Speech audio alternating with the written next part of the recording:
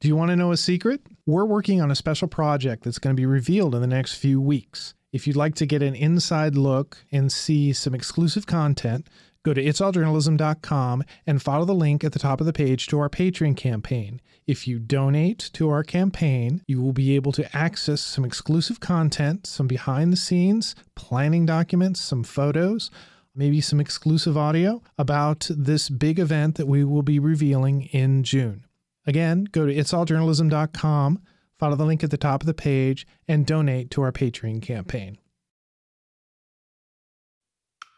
The digital disruption touched everything. Didn't just touch television news, didn't just touch online news or print news or whatever you want to call it. It touched everything, including academia, and professors are actively seeking ways to engage their students differently.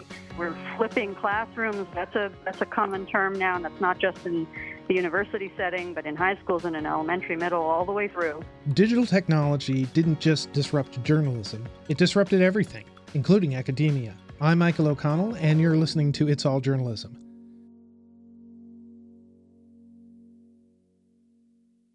Today on the phone, I'm talking to Keren Henderson, an assistant professor in broadcast and digital journalism at Syracuse University's Newhouse School. Welcome to the podcast, Keren.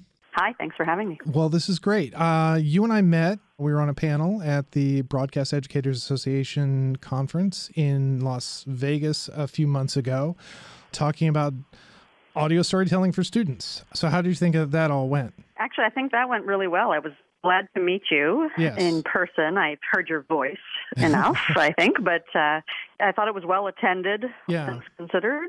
Oh, thanks. And, well, it's hard with conferences, right? They have a tendency to schedule 4 different interesting panels at once, and people have to make a decision about what they're going to go see in person. Well, after we did our presentation, you ran out and you did another presentation because you had, I guess, done a paper and you presented it, but you you won an award because of it. Is that what happened? That is all factual. Oh. You can confirm my. I'll fact check your questions. Yes. No, I wrote a paper along with a then PhD student, now doctoral. Or rather not doctoral candidate, a doctor. His name is Sung-Yoon Ri from Korea, and Sung-Yoon and I, Dr. Ri and I, both worked on a paper that we called Who's in the Lead, and the subtitle, because there always has to be a subtitle, is a demographic analysis of leading local television news reporters across the top markets in the U.S. Not exactly known in academia for exciting titles, I guess. No, but it's certainly descriptive. I think they give credit for that, right? That if you write a title that's not particularly exciting, but informative, it sort of sets the tone. How long was this paper? I'm just curious. In terms of page length? Yeah.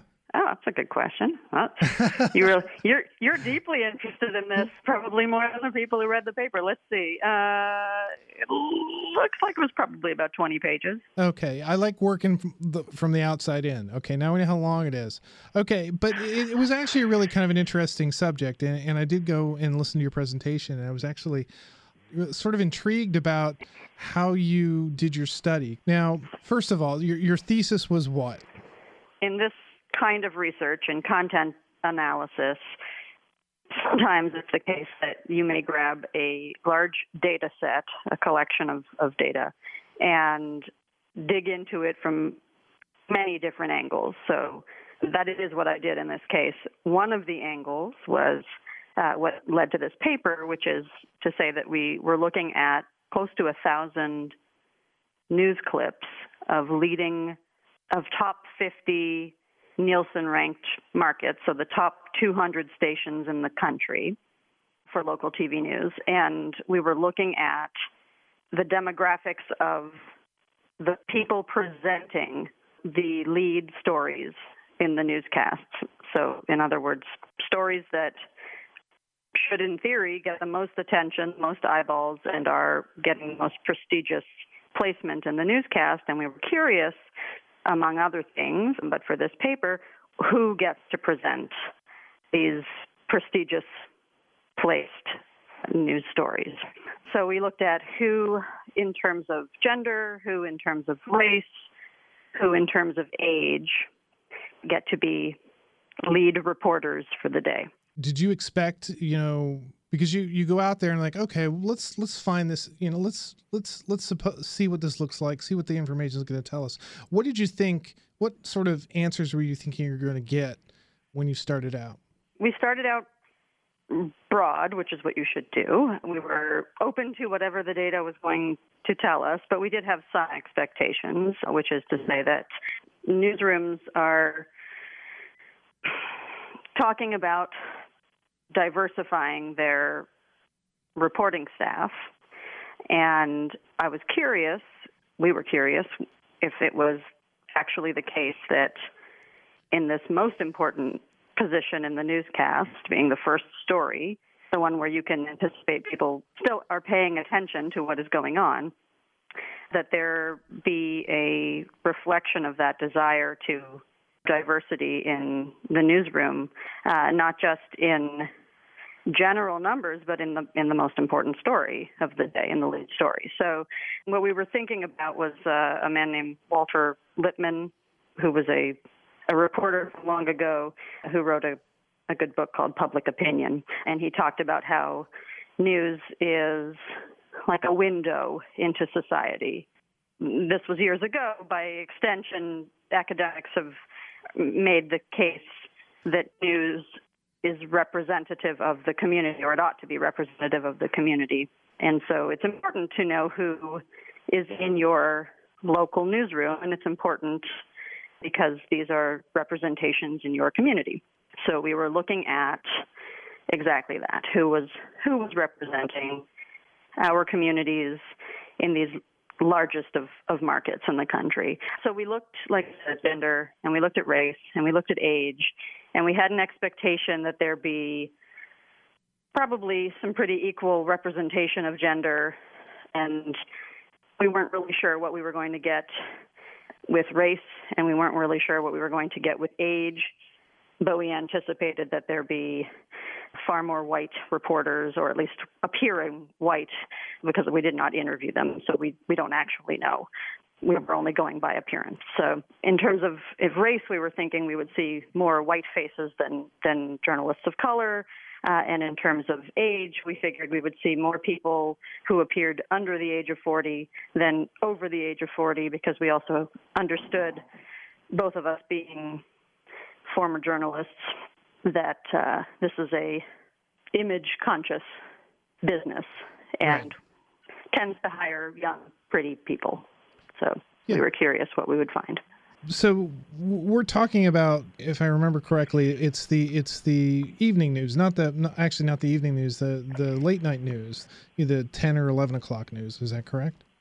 That's correct. So we not only were we looking at the largest markets in the country, but we made the case that we should look at the most expensive newscasts of the day, which in terms of how much they charge for advertising. So typically the late night newscast is just barely more successful than the 6 p.m. newscast in a given market. And that's a point when the consumer is about to go to bed. They want to get the headlines. They want to know what the weather's going to be like the next day, so they can have a good night's sleep and not have to worry about things. They're going to be go to bed informed. So that first story, that first 5 minutes on the news is kind of important, because obviously we put the most important story at the beginning of the news, unless they tell us that there's something that's going to affect our children, and we're going to talk about it at 10:55. Right, just after the first commercial break. Usually, right? Usually after the... Something's going to kill you. We'll tell you about it after the break. So I want to ask a couple of things. I want to ask how you gathered your research, but let's just go ahead and cut to the chase. What were the things that you discovered when you did this sort of study? Findings first? All right. Sure. Let's talk findings first. So firstly, we broke down all of the stories by topic, because we were also curious to see which topics led newscasts. And what we discovered was that, I don't think surprisingly, but what we discovered was that half of the stories were about crime. Next down on the list, I'm only going to list a few. Next down on the list was weather. And third, and weather had about 15% of of the stories that led newscasts. The third most popular topic was public affairs. So in fact, whereas I'm sure most people would expect that public affairs would be the most popular topic for a late night newscast, it was indeed crime, then weather, then public affairs, with about 10% of the stories, and then a smattering of other topics that were much smaller in percentage followed behind that, including on occasion sports and education and some crashes, car crashes. So we noticed that was the order of things. And then we looked at, as I said, gender, race, and age.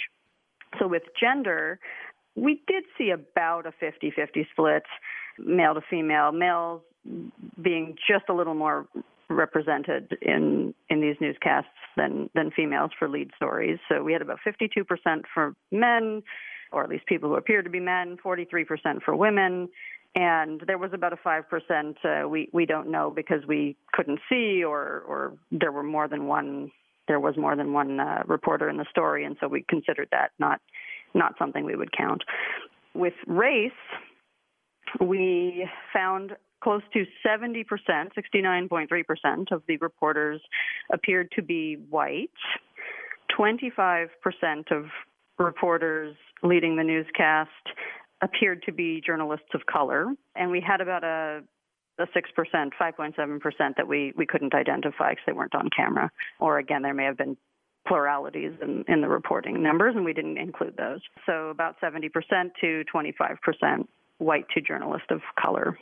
And then with age, actually pretty similar numbers. We had 71% of the reporters appeared to be under the age of 40, and 23% over the age of 40, and we had 6% that we couldn't identify or didn't identify.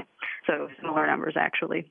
But I think you're also asking me to point out to you the results in terms of combining gender, age, race, and topic, because what we did find that was unusual or unexpected is that because weather was such a prominent topic discussed in lead stories in local news, which is perhaps unusual in and of itself and not something that we have done for a very long time, but absolutely something we've been doing the last several years.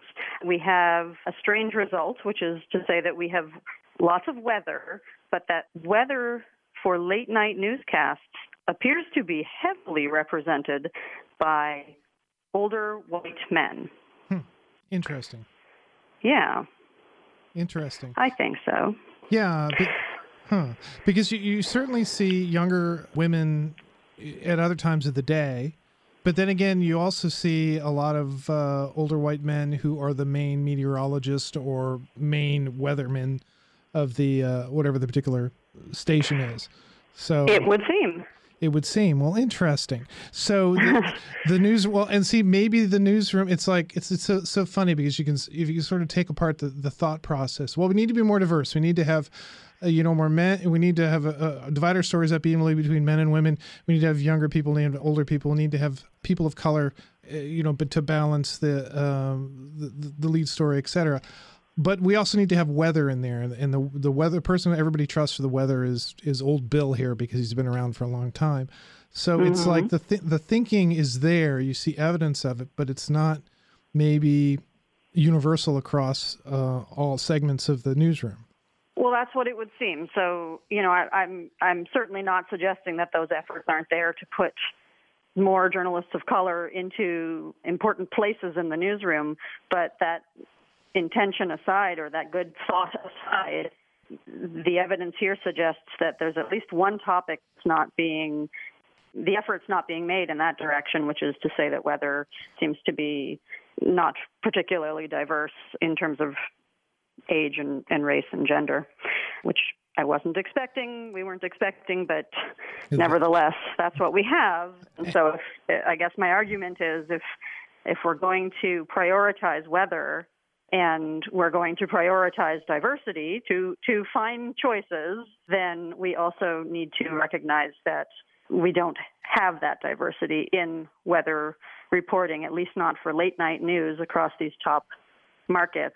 And if, as Walter Lippmann pointed out, the news is our window into our communities, then it's important that we make that change happen. Yeah, it's interesting because we did a podcast about a year ago about, oh gosh, what was it? It was in rural Kentucky about, in the follow-up of the election and whether where people were getting their news and how they were represented in local news and both politically but also culturally. And one of the things that came out of that is that people, by and large, they didn't trust like cable news, but they really valued their local news. And they didn't always see people who were representative of them on their local news, whether they were white or whether they were someone of color. They didn't see somebody who was maybe speaking to them. But that spot in the news hierarchy, the local news, is really important to people. So, it's important. The spot, the lead story, you mean? No, I just meant in or local news in general. Well, in news consumption in general, I think people give a lot of credit. I don't trust these big newspapers. I don't trust cable news, but right. I do trust my local news station. So then it becomes really kind of important to your point, of Mr. Lipman's point, that the local news the TV news reflect who the community is, and that is certainly fits in all the demographics, is the age, gender, and race. And one would think that you would trust somebody who was more like you delivering the news than somebody else. It's possible. I mean, that's definitely not an area of research that I've given a lot of time to, so I can't speak to it too intelligent. I can say that Pew data has supported over and over again that people do trust their local news more than they do any other type of news, and they have very reasonable high expectations for their local media organizations to do right by their communities. Yeah. And I do think that part of doing right by the community is employing a variety of voices, a variety of backgrounds, of appearances, of abilities, of perhaps nationalities of origin. I mean, really, any number of categories would do. I just didn't have a way to. I mean, I didn't even look, for example, at religious garb. There was really no point to my knowledge. There was nothing stood out for us as, oh, somebody's wearing a hijab or a yarmulke or something like that. So we didn't even go there. We didn't go in the direction of ability. I didn't notice anyone who used a wheelchair or anything like that. Mm-hmm. So, representations in general tend to be pretty bland in local news. And I feel like this study supported that belief, which is a little disappointing because obviously the conversation has been around how we have these desires to make. Now, actually, I'm going to cut myself off only because I want to make the point that I really did only look at lead stories, and for all I know, the rest of the newscast was a celebration of diversity and not the lead story. But I think that's rather the point, that if it is still true that a newscast stacked in linear time, I'm a former producer, so I'm going to make the statement that this is true, that a television newscast stacked in linear time, that's significant, that you're making the decision that the first story of the newscast is the one that you want everyone to pay attention to, and then we use our excellent producing skills to convince you to stick around, but we understand that you might not pass the first story. Right. Then we're basically saying this is the one you need to hear or see or think about. And if you don't get to the rest, or if you go somewhere else for the rest, so be it. So yeah, the goal tends not to be to bore somebody at the beginning. It would be nice. Yeah. You want to entice them to get through the rest of it. And those first few minutes, they do sort of set the table for what's supposed to come. They set the tone and sort of, it's valid to look at those first few minutes and sort of make some judgments, because that's also, it's not so much, on the one hand, it's like it's reflective of where the producers and the person who does all the hiring, where their thinking is, as far as the news, what they see is important and how they want their, this is our newscast. This is what I've been working all day to produce. This is what I think is the most important. This is what I want to best to represent the message that we're trying to put out there. Now, the other thing we didn't talk about that I found kind of fascinating was the actual how you did this. You used a program or system, I guess. You didn't go around and turn on TVs all around. You didn't fly around the country and turn on TVs. You actually had a program that did this for you, in a sense. Could you sort of talk about that and maybe how other people could use it? I had a human who did it for me, but I had a program that's easier for that human to do the work, which is, usually in this part of the business, in the academic side, when you want to analyze news content for TV, there's a reason why print gets so much attention when it comes to academic research, because it's easy to go on we'll say now a website, but it's easy to access the printed word. It was by design much more difficult. Well, I don't know why I say by design, but it was much more difficult in the recent past to collect enough videos for any kind of legitimate scholarship in this field. And mainly you needed to be able to record the newscasts or the individual stories, and you had to be in those markets in order to get those videos or request them or get funding to pay for somebody to collect them for you.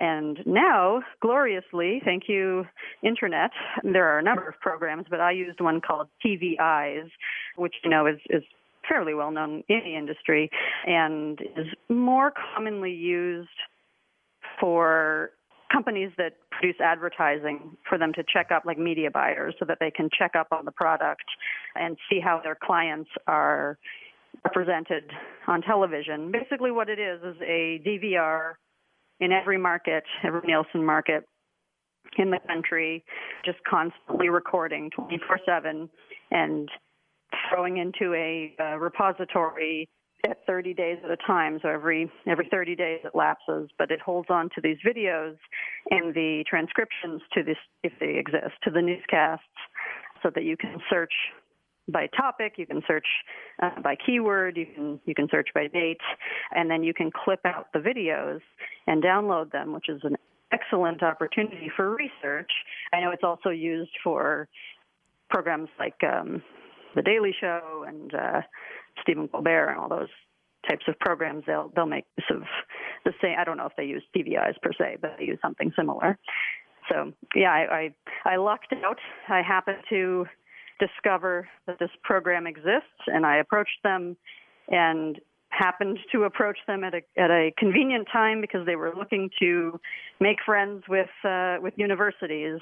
They realized they had a nice product that could help with research, and they were looking to cut universities a really good deal and not charge us what they charge advertisers, which is fine. I was very happy to hear that. I don't think I could have made it work otherwise, but my university was kind enough to cut the check on my behalf, and I've been madly downloading news clips ever since, as long as I, don't use it for financial gain. It's an agreement we have. So what other things could you see something like this being useful for? What other type of research do you think? I mean, content analyses in general, I think, are where this product is helpful. I personally like the idea of, instead of just going market to market, I really like the idea of stepping back and looking at news from a distance and being able to make comparative observations across markets, between markets, across companies. I think that now that we have increasingly consolidated ownership, I'm using all kinds of economic terms, conglomerated organizations now, all of the the Sinclairs and the Nexstars, and as they're buying up organizations in individual markets, I think you could use a product like this to observe, is there some kind of similarity between their stations, or is it just the ownership in name only, but there's no influence on the content. Yeah. I doubt that, but some sort of homogenization of content. Now, but we did apparently maybe there was some type of program like this that we had evidence of not too long ago, when suddenly a whole string of TV stations that were owned by the same conglomerate read sort of the same type of editorial, railing against fake news. So, I may have mentioned that station a moment ago, or company rather. Yeah, no, but it's interesting because it's like, they're going to go ahead and do that because who's going to know that this station over here is going to say the exact same thing or follow the same thing? But it's, we're in an environment now where everybody's watching, and sometimes the things, it's not just research, that you have the ability to go out and monitor other types of content and call people out when they may be doing something questionable, ethically speaking. So you don't just do research; you also teach at Syracuse. You're teaching in the broadcast side of? I'm on the broadcast and digital journalism faculty. Yes. So I teach at the Newhouse school. So, I came out of American University's interactive journalism program. I taught a podcasting class this year. I'm going to teach it again in the winter. So for me, like, teaching is a pretty new thing. But sitting in this chair doing this podcast, I've had the opportunity to talk to lots of educators about sort of where journalism education is at. How do you feel about where sort of journalism education is at least maybe from a broadcast standpoint? Are we meeting the needs of the students? Are we meeting the needs for whom? Oh, yeah, exactly. The students, for the industry. Is the industry helping us enough? So what's tricky right now, I think, is that, and this is, I guess, the needs for everybody, the audience, students, teachers included, is that for a really long time, broadcast or journalism professors in general, I don't have to isolate it to broadcasting, enjoyed, I'm going to call it a convenience, but I don't mean it to sound quite as crabby as maybe it will, but it was a privilege, a convenience that the industry didn't change all that much for many decades. There was a standard professionalism, a standard requirement for doing the job well, and it didn't change for a long time. And so the teaching tended to follow industry. Industry made decisions, and then the teaching followed those decisions to ensure that the next generations of journalists met their standards. What's changed now is that I'm seeing more and more of a need for professors to innovate and for students to innovate. And that is a challenge because it's changing our, I don't want to say business model because that's not how we see ourselves, but it's changing our teaching model to where we are giving advice to the professionals based on what we come up with in our creative work inside our student newsrooms. Interesting. Yeah, it's hard. It's hard work. It's important, but it's hard work. But yeah. Yeah. No. Again, having the opportunity to talk to lots of different people in their sort of their careers, you're talking to many people who came out of J school recently, and coming out and feeling like they didn't necessarily have the skills that they needed to get a job. The challenge of teachers trying to understand what skills they needed to teach to prepare the students. But, also I'm beginning to see a lot of these programs, maybe this is something you were talking about, that like game design and there's American University has a visiting professor on comedy. So different types of ideas to sort of, hey, this is a podcasting class. They're trying to latch onto something, I don't know, to specialize or to, bring something different to the students to sort of fill out the degree. On the other hand, I was at a conference and I heard a program head said to me, I feel like I'm going to have to throw out my curriculum. Just in, you probably do. In frustration with the things they were hearing and they're going on. So I don't know what this all means. I don't know.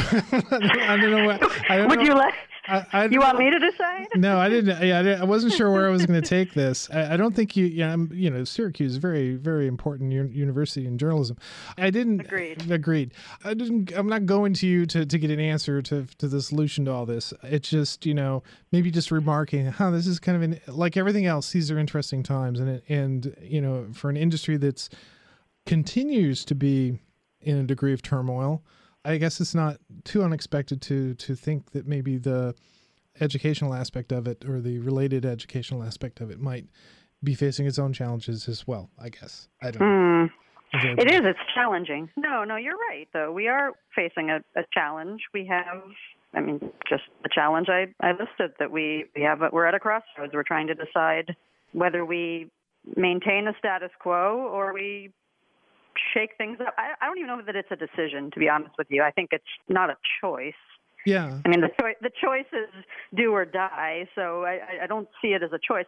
I also don't see it as a bad thing. Maybe it's because I'm what would be called an exennial, right? I'm kind of on that cusp of millennial and Gen X, and so I'm told from the few articles I've read on that generation online that we have a tendency to feel comfortable with innovation, more like millennials who do the same. Just this, it's just not that panic-inducing for me. It doesn't bother me. I'm happy to take ideas from students and see what great things we can do with their excellent ideas. I'm happy to help our students understand that the industry is all about meeting the audience where they are. And that's different. That's different than it used to be. We used to tell people what they needed to know, and we were the experts alone, and you sit and I talk and you listen, and it's one way and one to many, mass comm, as it were. And that's fine. It changed, right? That doesn't bother me. If it bothers other people, I sympathize, but I don't feel that way. And so it just didn't strike me as such a terrifying prospect that we just change up.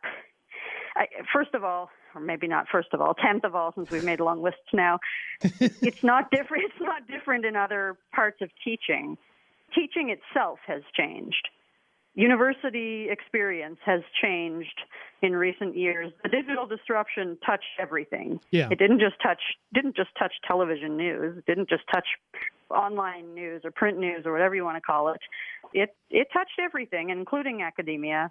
And professors are actively seeking ways to engage their students differently. We're flipping classrooms. That's a common term now, and that's not just in the university setting, but in high schools and in elementary, middle, all the way through.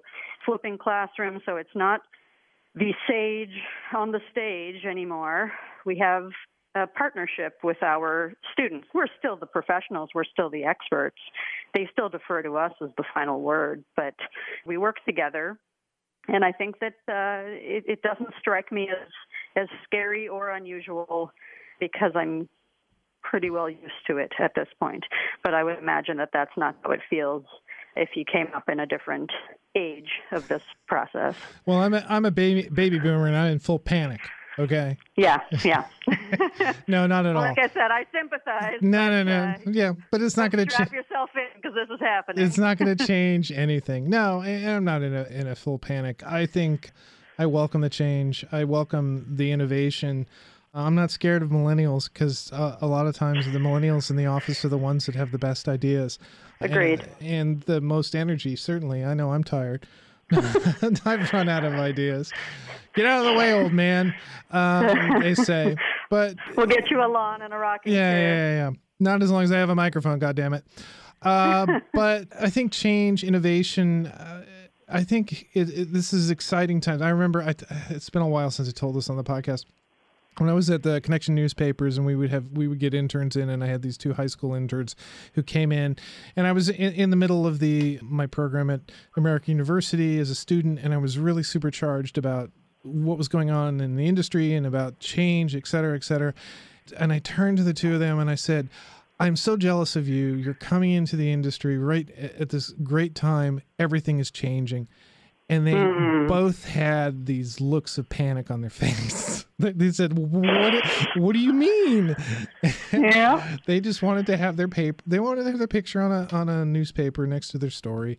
And I get that. But, I think, people's expectations, I mean, we're sitting here talking about education and college and everything. In the back of my mind, I'm sitting here thinking the school I went to, the journalism school I went to no longer exists because it sort of morphed into something else. Became part of the arts and the liberal arts college and was no longer a standalone journalism school because I think probably because people weren't coming to get journalism. People were coming to get whatever this thing is that we're doing right now that I have my podcast named after. But it's all journalism. That's the whole point of it. But anyway, okay. Well, now I'm all aflutter. I don't know. You're all amped up. I'm all amped up. One of my biggest worries for my students is that, they all come in with exactly what you're describing, which is this amazing energy and idealism and all the great things that you want out of future journalists. And my worry is that they will enter into this business and work for a company that doesn't care and kind of crushes their dreams by McDonaldizing the process, and then they feel like they're flipping burgers instead of making wonderful, filet mignon, whatever. So if there was money enough to keep them surviving, but there's also opportunity for them to create their own product or to create their own, platforms to tell stories. I think it's more so than when I was in school. I think it behooves the student to really control their career, think about what they're doing. Maybe I was just a poor student, but I didn't really think about my future. But the idea, just taking, grabbing your career, your journalist ideals by the hands and making decisions about how to move forward and not just putting up with some boring, stupid corporate job. And eventually going into marketing or leaving journalism altogether because you're discouraged. I don't know. It's why I like spying on these industries, right? Or this one industry. I like spying on these stations for that reason. Okay. I think that it allows me to keep tabs on which stations, which markets, which companies are doing what I would call good work, and then I take that information back to the classroom with me, and I impart that wisdom on my students. That's something else that's changed in the teaching process, even in the few years that I've been doing it here at Syracuse. That we used to tell people by market size or ranges of market sizes where they ought to begin, and I find myself more and more talking about companies. I just think it would be irresponsible to leave that part out. So we talk about companies and what they seem to be working on. Wherever we have connections, we get representatives from the different companies to talk to us about where they're investing their money, what kind of projects they're working on, if they can divulge that. And, each one's a little bit different. Each one is focusing on something else. Some are more storytelling focused. Some are more digitally focused. Some are looking to buy a bunch of stations, and that's a different focus, and results in a different kind of product. It's important to talk to students about the fact that this industry is still shifting. It's moved a lot in the last 20 years in particular. Yeah. And every time the FCC passes a new law or undoes a law or makes a new policy, it changes the nature of the business they're looking to go into. So in the 4 years that this 2018 class spent in college, a ton changed. Yeah. In the day-to-day work and who owns which station. I mean, everything changes so quickly. So we try our best as professors to keep on top of what that is, and part of that is my research. I like to use it to be helpful to the students, and I present to them as much as I can without trying to bore them too much with academic research, which I'm finding they're actually not bored by, and really are very appreciative of the fact that I'm keeping tabs on all these companies, that I can make pretty decent recommendations based on their individual presentation style and preferences. Yeah, I like the idea that basically a lot of the old models are just gone, or they just don't apply anymore. And as things change, opportunities arise, and so then it becomes important to understand that, okay, constant change is going to be a part of this process, and that's where innovation comes in. If you need to be innovative, you need to be adaptable so that you can sort of jump on this crazy ride and see where it takes you. If you're looking for something comforting, something very sort of, this is the box I'm reliable. Yeah, exactly. This is probably not the career to go into. Keren, I tell them ultimately your service is to your viewer. Yeah. That's our mantra, right? Your service is to your viewer, whatever they want. The mission hasn't really changed. And I think in many ways, the mission is even more important, informing the viewer, knowing who your audience is. And I think you said it, meeting them where they are. If you can do all those things, you're in great shape. I don't know if you're going to have a well-paying job, but you're probably going to be a lot more satisfied with the work that you're doing. Keren, this has been great. We could probably talk for another 2 hours about this. It hasn't been 2 hours. Without question. But let's stay in touch. Thanks for being on the podcast. Thank you. You've been listening to It's All Journalism, a weekly podcast about the changing state of digital news. Find out more about us and download past episodes at itsalljournalism.com. You can also find us on Stitcher, SoundCloud, Google Play, and Podcast One. Would you like to find out more about our podcast? Why not sign up for our email newsletter that comes out every week? Go to itsalljournalism.com and follow the link at the top of the page to sign up. Do you want to know a secret? It's All Journalism is working on a special project which we will be revealing in the coming weeks. If you'd like to get some behind-the-scenes information, some exclusive content, then go to itsalljournalism.com and follow the link at the top of the page to our Patreon campaign. The only way you'll be able to access this exclusive content is to sign up and support our podcast through our Patreon campaign. It takes a lot of people to put together an episode of It's All Journalism, and here they are. Nicole Grisco produced this episode. Amber Healy wrote our web content. Nick Dupre wrote our theme music.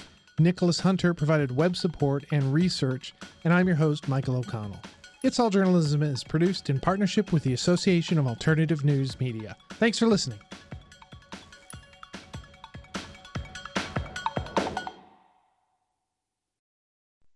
The Capital Culture Podcast with your hosts, Rachel Nania and Jason Fraley. We have a new podcast called Capital Culture. Each week, we go in-depth with chefs like Marcus Samuelsson and writers like Bon Appetit's Adam Rappaport. We'll also talk plays with Kathleen Turner, movies with Emma Stone, and music with Smokey Robinson. Not to mention some of your favorite WTOP voices. The Capital Culture Podcast. Find it on iTunes, the Podcast One app, podcastone.com, or at WTOP.com. Search Podcast DC.